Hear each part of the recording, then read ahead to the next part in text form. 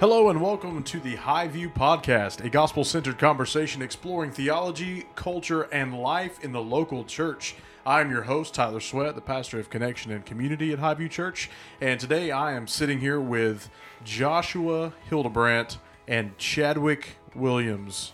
What's up, everybody? I don't even know if that's your actual first name. Is it? No, it's just Chad. No. Okay. But I will call him that from now on. We talked about the K in Joshua K. Hildebrandt. Correct. Yeah, in one episode. Yeah. Keith Green, named after Keith Green. Named after the Our Christian artist, great Keith Green. Yeah. If you haven't listened to his music, it's because you're born in the 80s. Yeah, it's phenomenal. I love Keith Green or music. Sooner. Great piano player, great songwriter. Who's Keith Green? Yeah, exactly. There you go.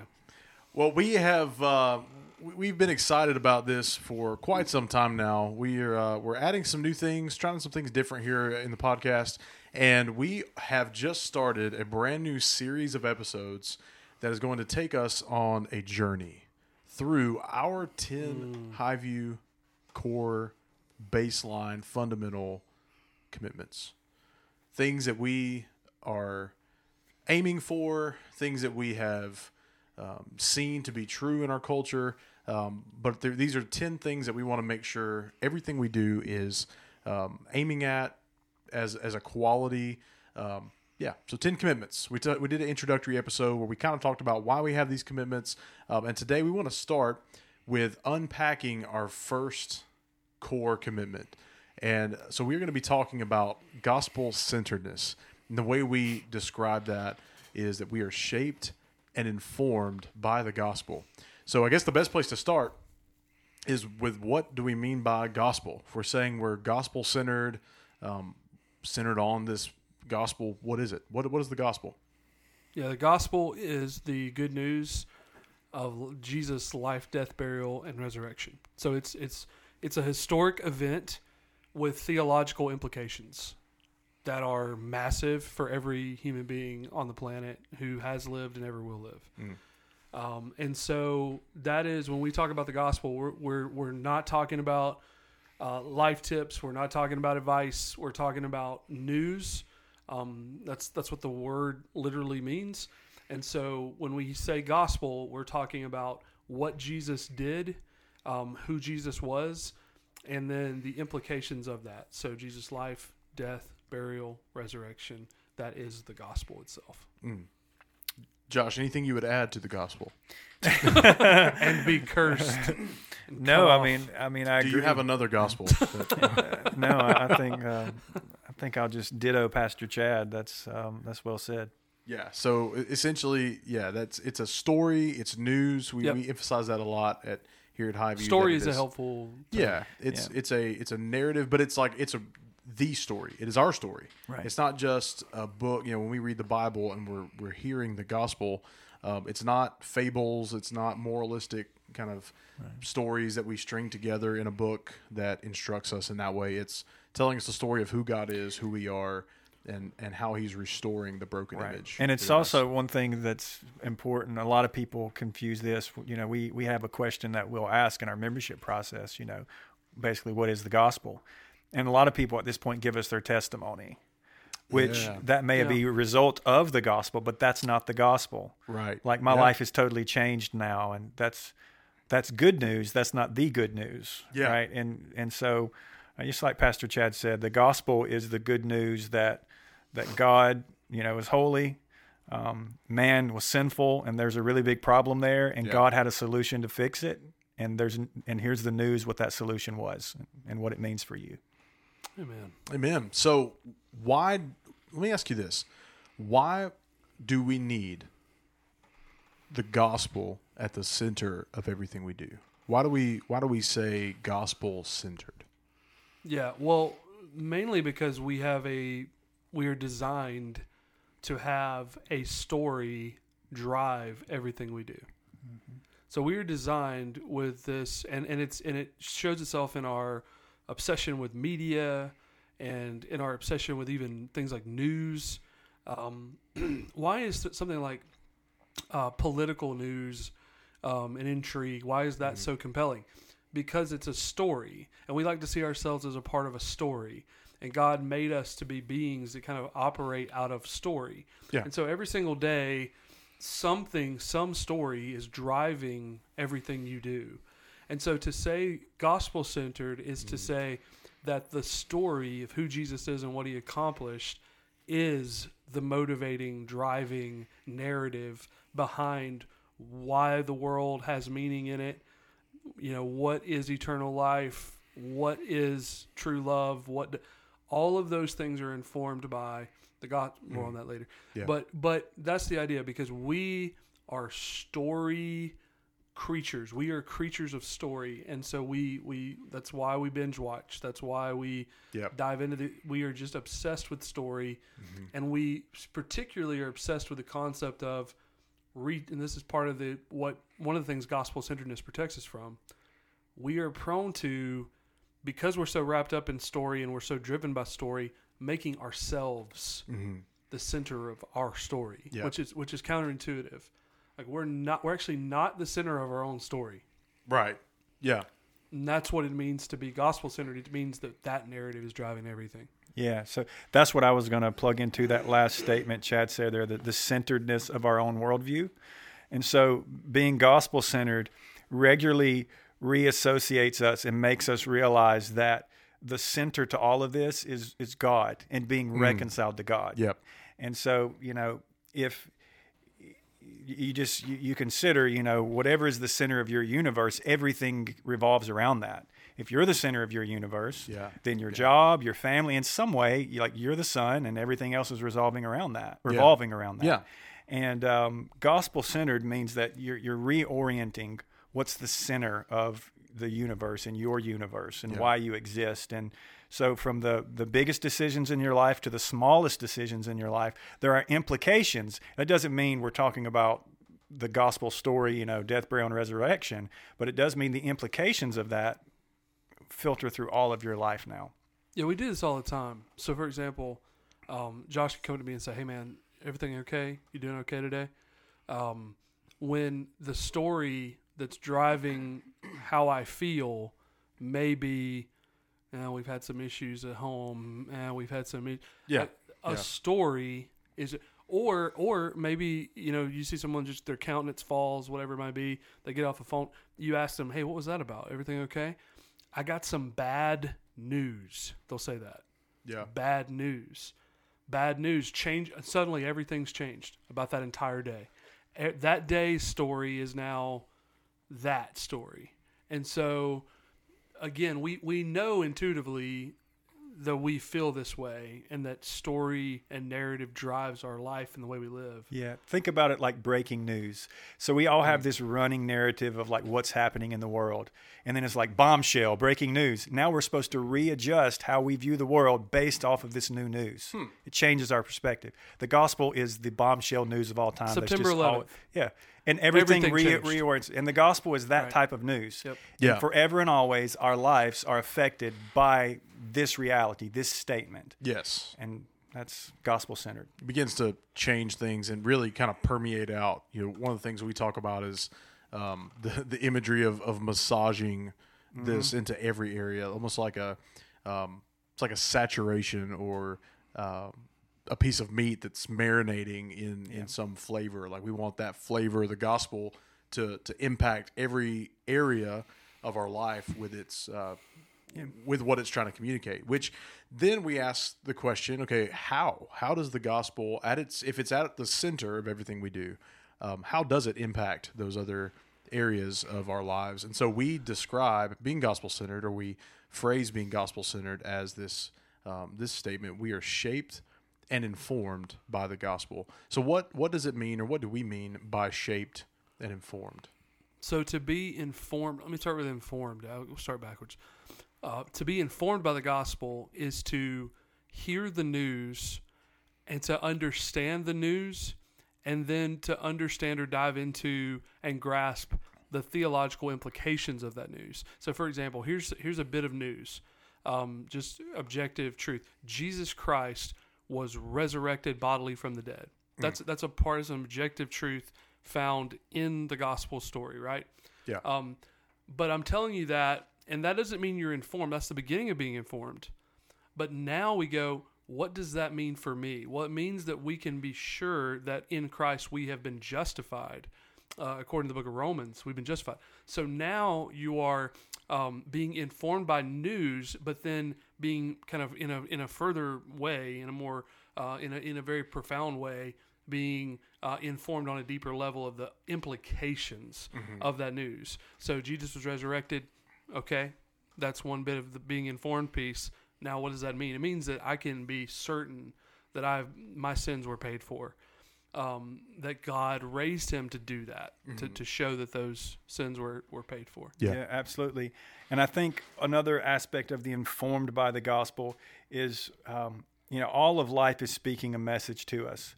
So I think of like sickness. Here's a great example. For those people that are struggling with sickness, or maybe it's a chronic illness or a disability, that you are informed about that condition. Okay.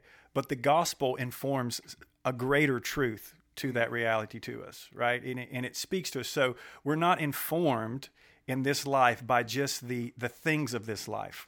Like they speak a certain word, but there's a deeper word that is a gospel affirming word. That's an eternal word that the Christian has to hear above and beyond what this world is speaking to us. Not that we ignore it or that it's not true, but that there's a deeper reality that's a gospel truth to the things that this world is trying to inform us, and that information that's trying to be transmitted to us. So I think what we're saying as well is being informed by the gospel doesn't just mean being or possessing information about the gospel. Right. That's part of it. And I think you're both implying this, that there are things that we need to know, but those things that we know have to do something. They have to change the way we think. They have to begin to shape our worldview. It's not just enough to have a degree in Bible studies, or to read commentaries on Scripture, or to have information if that information isn't then shaping you in a certain way. Here's a scripture that kind of speaks to how the gospel informs a situation on a different level. We do not grieve as those who have no hope. Yeah. Right. So if I have no gospel truth and a certain tragedy happens to me in this life, and I just have to live through it, there's a grieving that I will do along with everyone else that doesn't have gospel hope or the hope of resurrection. Yeah. But with the hope of resurrection, with as a gospel promise, I don't grieve the same way. So I'm informed differently about that grief. The gospel informs me differently. So this is where we move from informed to also being shaped by the gospel. So, Chad, what does it mean to be shaped by the gospel?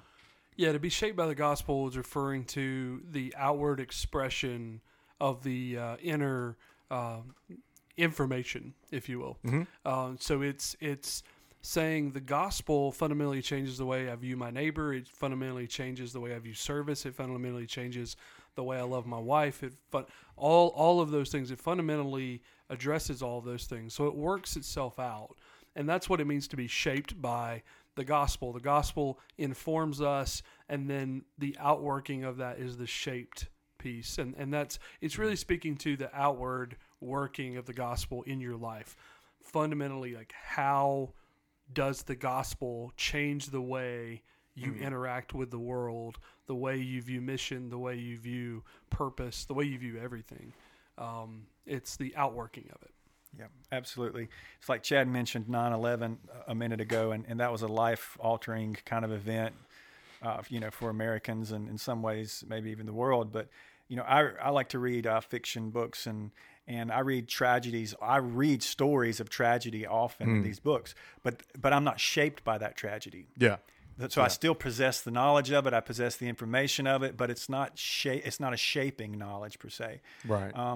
But 9/11 was, right, because it was a different type of knowledge. It was rooted in reality, and so the gospel is a type of news that has to come into us and change us. It's just not news we know about, but news that we process and at the deepest levels begins to shape us. And I think the thing about when we say this, it's not something that happens all at once either. Like I'm still being shaped by the gospel. Yeah. My parenting is still being shaped. The type of husband I am, the type of pastor, the type of man. And so the gospel is continuing to do a work in me day by day.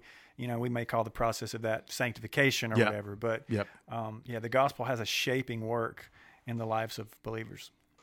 Amen. So essentially what we're saying when we say to be gospel-centered means that we're shaped and informed by the gospel, means that we fight for a balance within that. So I think we see in different streams of doctrinal focus, different streams of church life, we can see some that are, I've seen this, some people that are really intently focused on their activity, being loving or being, in some way displaying grace and mercy, but that being void of sound doctrinal clarity. Right. Sure. And then on the other side, you have those guys that are like, you only need to be informed, and your activity is just being more informed.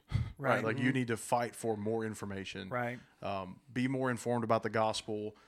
So how do we develop a balance between those two things? One, I think it's seeing that the connection between the two, and valuing both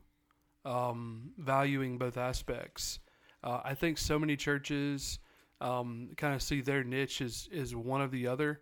We're going to be a church that really cares about theology, or we're going to be a church that really cares about serving our neighbor, or missional engagement, or whatever it might be. Yeah. But the gospel in the New Testament specifically does not allow us to make that judgment call and say, we're going to care about this. Yep. Because it feels easier for us, or feels more comfortable to us, or whatever it might be. That is simply not an option. So realizing that you don't have a choice about this issue. Well, I think we see this, like you said, throughout the New Testament. One of the passages that came to my mind was 2 Peter chapter 1, where he says that God's divine power has granted to us all things that pertain to life and godliness, so our activity, to be shaped by the gospel through the knowledge of him who calls us to his own glory and excellence. Yep. So Great example. Both of those we need. We can only have the shaped godly life with the knowledge of God. All of the pastoral epistles are doing those two things. Yeah. They're either giving theology, correcting doctrine, informing the gospel in a particular church setting, or they are saying, push the gospel into these parts of your life, because the way that you're partaking of the Lord's table, Corinthian church, is just simply not adorning the gospel at all. Yeah. And so he's either correcting the behavior or the outworking and saying this is not consistent with the gospel, or he's just informing you on the gospel. If you're Paul, a Peter, a John, you're that's what you're doing. And so realizing that those two things are absolutely like impossible to separate, and it is the first step, I think.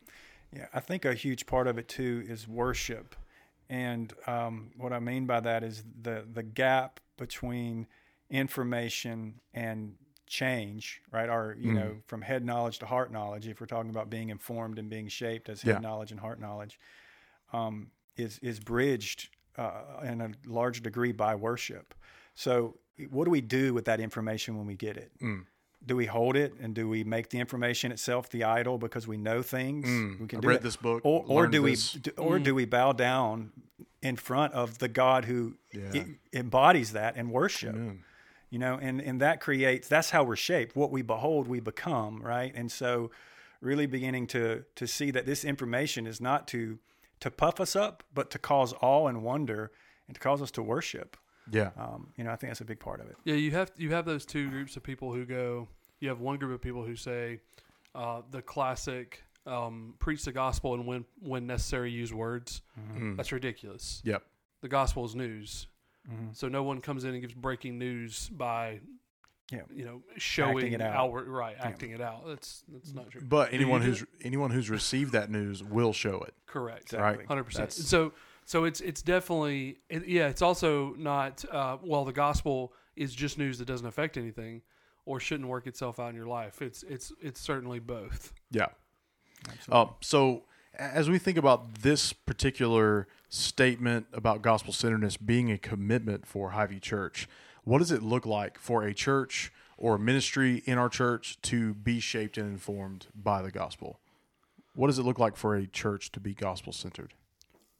Yeah, so I think a couple things immediately kind of pop out, particularly when it comes to preaching. I'll speak to that one first since it's the ministry I lead here. Yeah.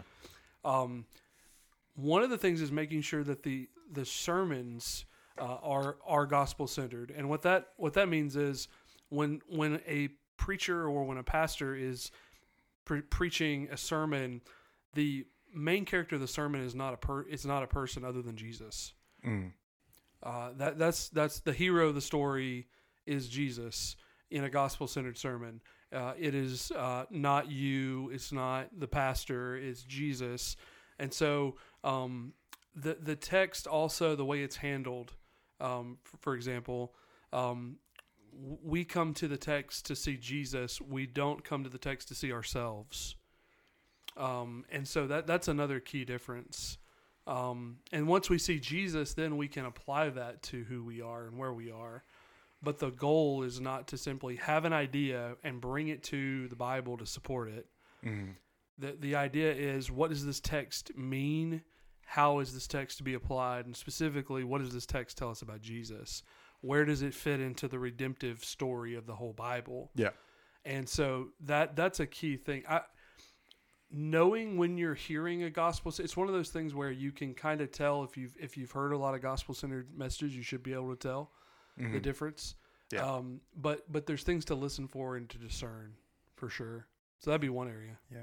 Yeah, I think when we ask this question, gospel-centeredness, it's a question that we have to ask ourselves about each ministry, and then the church at large as well. And it means the same thing, but it is fleshed out a little bit different because you're going to express it differently. Like the preaching ministry, to ask what does it mean to be gospel-centered in the preaching ministry? Well, they're preaching, and Right. so it's gospel-centered Preaching the sermons. gospel. You ask how can the parking ministry be gospel-centered? There's a different context in which you answer that question. And so a lot of the ways I'm thinking as a church at large, how are we gospel-centered? I think about our motivations. Okay, what drives us? I think about what are we willing to sacrifice? I think about a people that where confession is safe, where grace is extended. A group of people that are gospel-centered see fruits of the gospel. Yes. Whereas a church where confession, is frowned upon, the gospel is not something that's celebrated necessarily. We're kind of covering and hiding ourselves. Where the gospel says, look, we can be free to say we're sinners. Yeah. And we're all sinners at the foot of the cross. And so, I think about our motivations and what we sacrifice and those elements of confession and grace existing in a body. And if you have that, I think, and then as Chad said, with the gospel being preached faithfully, you've got a group of people that are gospel-centered. Yeah, so that's something we're thinking through constantly, is making sure that the gospel is that it's evident, right? And we talk about that too, that it's not just, that doesn't mean that in every ministry, like our parking group, our parking lot guys aren't standing out there going, "He is risen," or any of the God created the heavens and the earth as they're parking cars. God is holy. God is more of holy. a shaped ministry. It's shaped, yeah. That's a shaped ministry as opposed to an informed ministry. Right. Well, it's informed and shaped because those guys are gospel believers. Right? Sure. Right. But they're not informing with the message. Right. Yeah, I think that's kind of what we're trying to say is, like, for it to be gospel-centered, mean that it's informed by it, right? But that's not the content of it necessarily, right? So that does look different for parking ministries or group ministries. We're talking about the gospel, but the way we do it should be informed by the gospel. So I think it's a thing that needs clarity, is that just because you're talking about the gospel doesn't mean you're doing it in a gospel-centered way. You could be talking about the gospel in a very hateful way, and that's not gospel-informed nor shaped. Yep. You could be telling people to go home. Yeah, when we say gospel-centered, we don't mean gospel content. We mean gospel exalting, right? Yeah. Or gospel glorifying. So there has to be the positive element to it. It's just not centric as far as... There should be evidence of the fact that the gospel is, like you said, is exalted in this particular place, in this particular position. And so I think that's when I think about gospel-centered groups. For instance, I'm just kind of this year stepped into our groups ministry. I want our groups talk about the sermons, and I want the content to be the gospel, but I also want those leaders to be building gospel-centered relationships in that they are confession and grace, and extending all that mercy, stuff, extending grace, making it a safe place, like we said. I think that's kind of what we're trying to permeate even to the people who refill the coffee, or how are they taking that and making it a caring. They're loving and caring for people as Christ has loved and cared for us. Yeah, in every case, you're shaped and informed by the gospel, but some ministries tend to lean the expression, or what it looks like, tends to be more one or the other in some areas. Mm-hmm. And seeing that connection is a really helpful thing.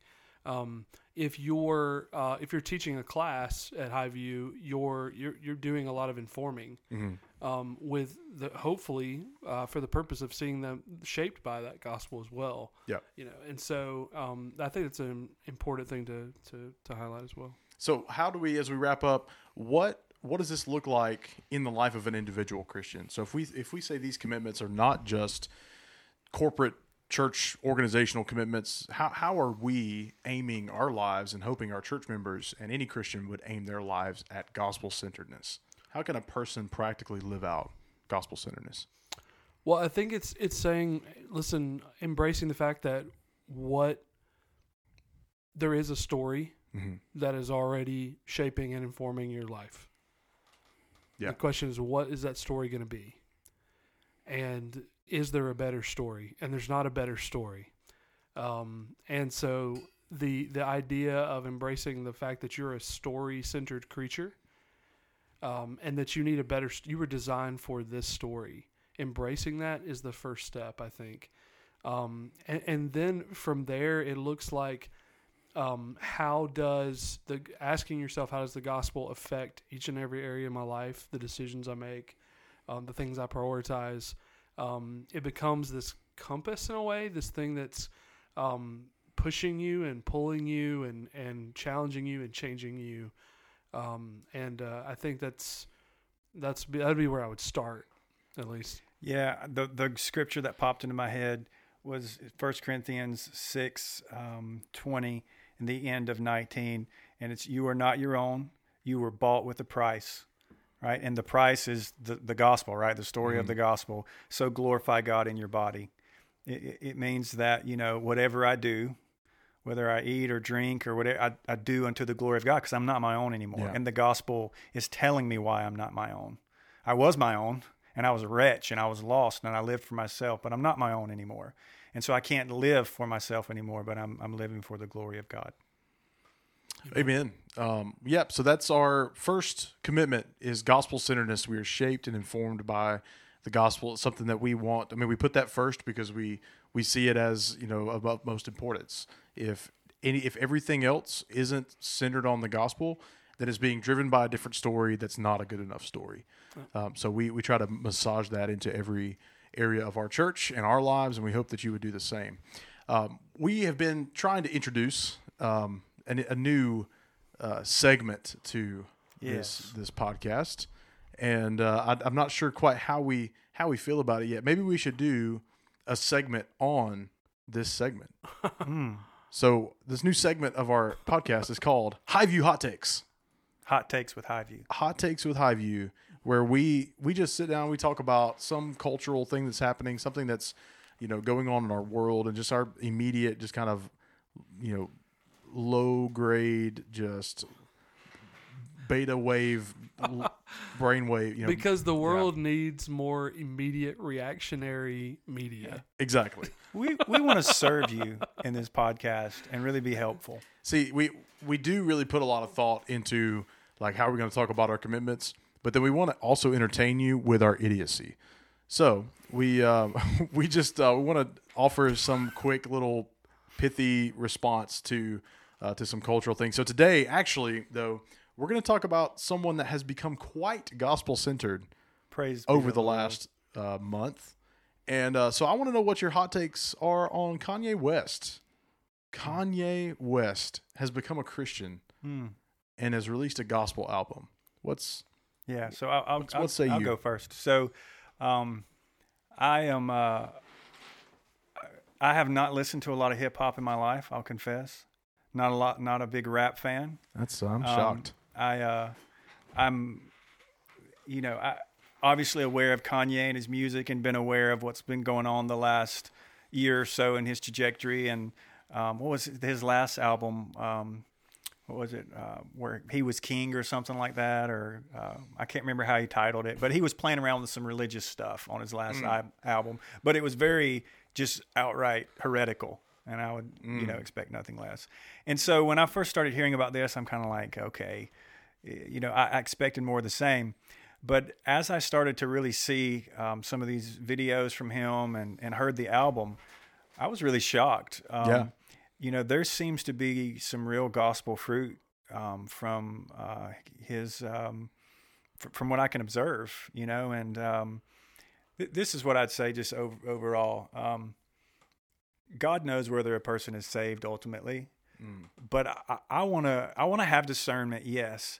But I also want to rejoice when the gospel is doing a work in someone's life, however small. Yeah. And we have to remember that people don't get saved and they're not theological giants immediately. Right. Like that process takes time. And all I know is that we had a guy who has millions of followers that put out an album called Jesus is King. And everyone's talking about it. And the album has some really good songs on it. I listened to it, and there were moments where I stopped and just worshipped. So I don't want to throw any cold water on that. I want to say yes and amen, Lord, and do it some more. That's my hot take on Kanye West. Yes and amen, Lord, and save his entire family. Amen. Man. What about you, Chad? What you think about Kanye West? So a few things. Number one, I echo Josh's just gladness in, hey, one of the most influential people on the planet released an album called Jesus is King, and the number one album in the world as of recording this is called Jesus is King. Hey, man. Yep. Which is true, by the way. Jesus is King. And not in like a sarcastic, in a legitimate, worshipful way. Right. So I think, first and foremost, praise be to God for that. Yeah. Praise be to God for that. I don't want to say even I guess my caution, the only caution I have would be because we equate in our celebrity culture, we equate influence with authority. Yep. And so just because Kanye West has 29 million Twitter followers and is now a believer does not make him the evangelical pope. It does not make him a theologian that we should all... This is a baby Christian. He actually says that too. He just he does, and that's been another really impressive fruit is his willingness to say, "I don't know." Yeah, in an interview, I don't know. He directly says he quotes some things, and he's like, "I'm hoping this is right, but don't take my word for it. I'm still a baby believer." Like he said, he understands that too, which is he's incredibly humble, and that's weird. It's weird to think about Kanye becoming humble, because the joke for years was I want someone to love me as much as Kanye loves Kanye. This is the thing I noticed the most, and I from hearing all the Kanye stuff in the past and him walking up on stage and with Taylor Swift and grabbing the award and just so into Kanye, and the shift has now been he talks about Jesus. That's who he talks about. He don't talk about Kanye. He talks about Jesus and Jesus and Jesus. Yeah. And it's like there's been a shift in what was the center of his world. He was Kanye-centered, and it seems like he's gospel Christ-centered now. And I'm just going to rejoice at that and pray the Lord would continue to grow him and use his influence for his glory. Yeah, I think the guy, when a person that is this influential and has this much reach worldwide, in so many different areas, on so many different platforms, when a person like this, looks like they had a conversion experience. It looks like there's a real legitimate profession of faith. There's two reactions that are both, I feel like, both wrong. The first reaction is, well, now we have a new Jesus to follow, and the other reaction is he's an apostate. He's trying to lead us all, and so this, both are not helpful. Just be glad that God is clearly at work, and we'll see. We'll see what happens. But the fact that I'm saying we'll see doesn't change the fact that I can be happy that it appears that there's been a life changed, and that's true whether it's Kanye or anybody else. I think what it does do, interestingly enough, it tells us what we really think about people's savability when we immediately doubt because they're a celebrity or because they lived a certain life that this is just too crazy to believe. I guarantee you there's someone right now out there that doesn't have 29 million Twitter followers that is a reprobate as far as we would consider it. Rap sheet and all this, they got saved, but they're not a public figure, and they're allowed to kind of grow in their faith. God saves everyone, and part of this is this public dynamic of it. You were mentioning that. I don't know Kanye. I know his public persona, but I don't know him. But what I was really pleased with is there's a pastor figure in California, that's kind of brought him under his wing. And I think of 1 Peter, shepherd the flock of God that's amongst you. Like, I just want to pray that he would be connected to someone he can walk with and grow with. Yeah. And we're not looking on from the outside thinking that we actually know him, when it's the people's job that he's connected with in a local church to grow him, to disciple him. And, I just want to pray that would happen. And 99.99% of baby Christians who just come to know Jesus have no platform. Yeah. None. Yeah. Now, I cringe to think if immediately after my conversion, I had access to influencing the entire world. And then what if the first time you said something that was not quite theologically sound, everyone was like, see, you're not really saved. Yeah, and it was consumed by 50 million people. Yeah. You know what I mean? Like, and was judged by 50 million people when you have a thought because obviously your theology, all of our theologies are always in the process of being formed and refined and all that. Yeah. And so this is raw, new Christian stuff, and you have you got your old life. You're still, it's like you move into a new house, but you still got the old house that's still there, and you're still dealing with that, and you're kind of still in two lives in some senses, and you're wrapping up things and changing things, and there's so much, and it's in those spaces that you say things that in 10 years, Kanye's saying stuff right now. If he's really a believer, in 10 years, he's going to look back and go, I was saying some foolish stuff back then. And like we all do. We all do that, right? So be glad that one of the most influential people on the planet is a professing believer, and be conscious of the fact that he's still a new Christian. Yeah. And we should give him space to figure it out. Hopefully he's going to be discipled. Pray for the guy. And have wisdom and discernment in ciphering through what he says. I would say that no matter for any new believer, I would say that. Yeah. Amen. And I think too, this is the verse that immediately comes to mind when I began to see conversation online about Kanye and whether or not he was a legitimate believer or whether or not we should even trust it. I was immediately drawn to 1 Corinthians 6, where he says, or do you not know that the unrighteous will not inherit the kingdom of God? Or do not be deceived, neither the sexually immoral, nor idolaters, nor adulterers, nor men who practice homosexuality, nor thieves, nor the greedy, nor drunkards, nor revilers, nor swindlers will inherit the kingdom of God. And verse 11 says, and such were some of you. Such were some of you, but you were washed. You were sanctified and you were justified in the name of the Lord Jesus Christ and by the Spirit of our God. So the same Jesus that Kanye's saying, I found, he found me, I needed him, he's my king now, is the same Jesus that you need. Amen. To be who you are. we also were in deep need of a new king. We didn't need like Jesus Light. Yeah. Like he needed Jesus Deluxe version, but we needed Jesus Light because we're way less sinners, you know? Yeah. No, sir. Absolutely. Well, there you go. There is our first commitment at HighView Church and a heap and helping of HighView hot takes. We hope that you're enjoying these episodes. Thank you so much for listening to the HighView Podcast. If you are enjoying these conversations, please leave us a nice rating and review. And we are open on Sundays. We absolutely are open on Sundays, 9:15 a.m. and 11 a.m. If you would, please share these on social media, and we will, I guess, see you next time.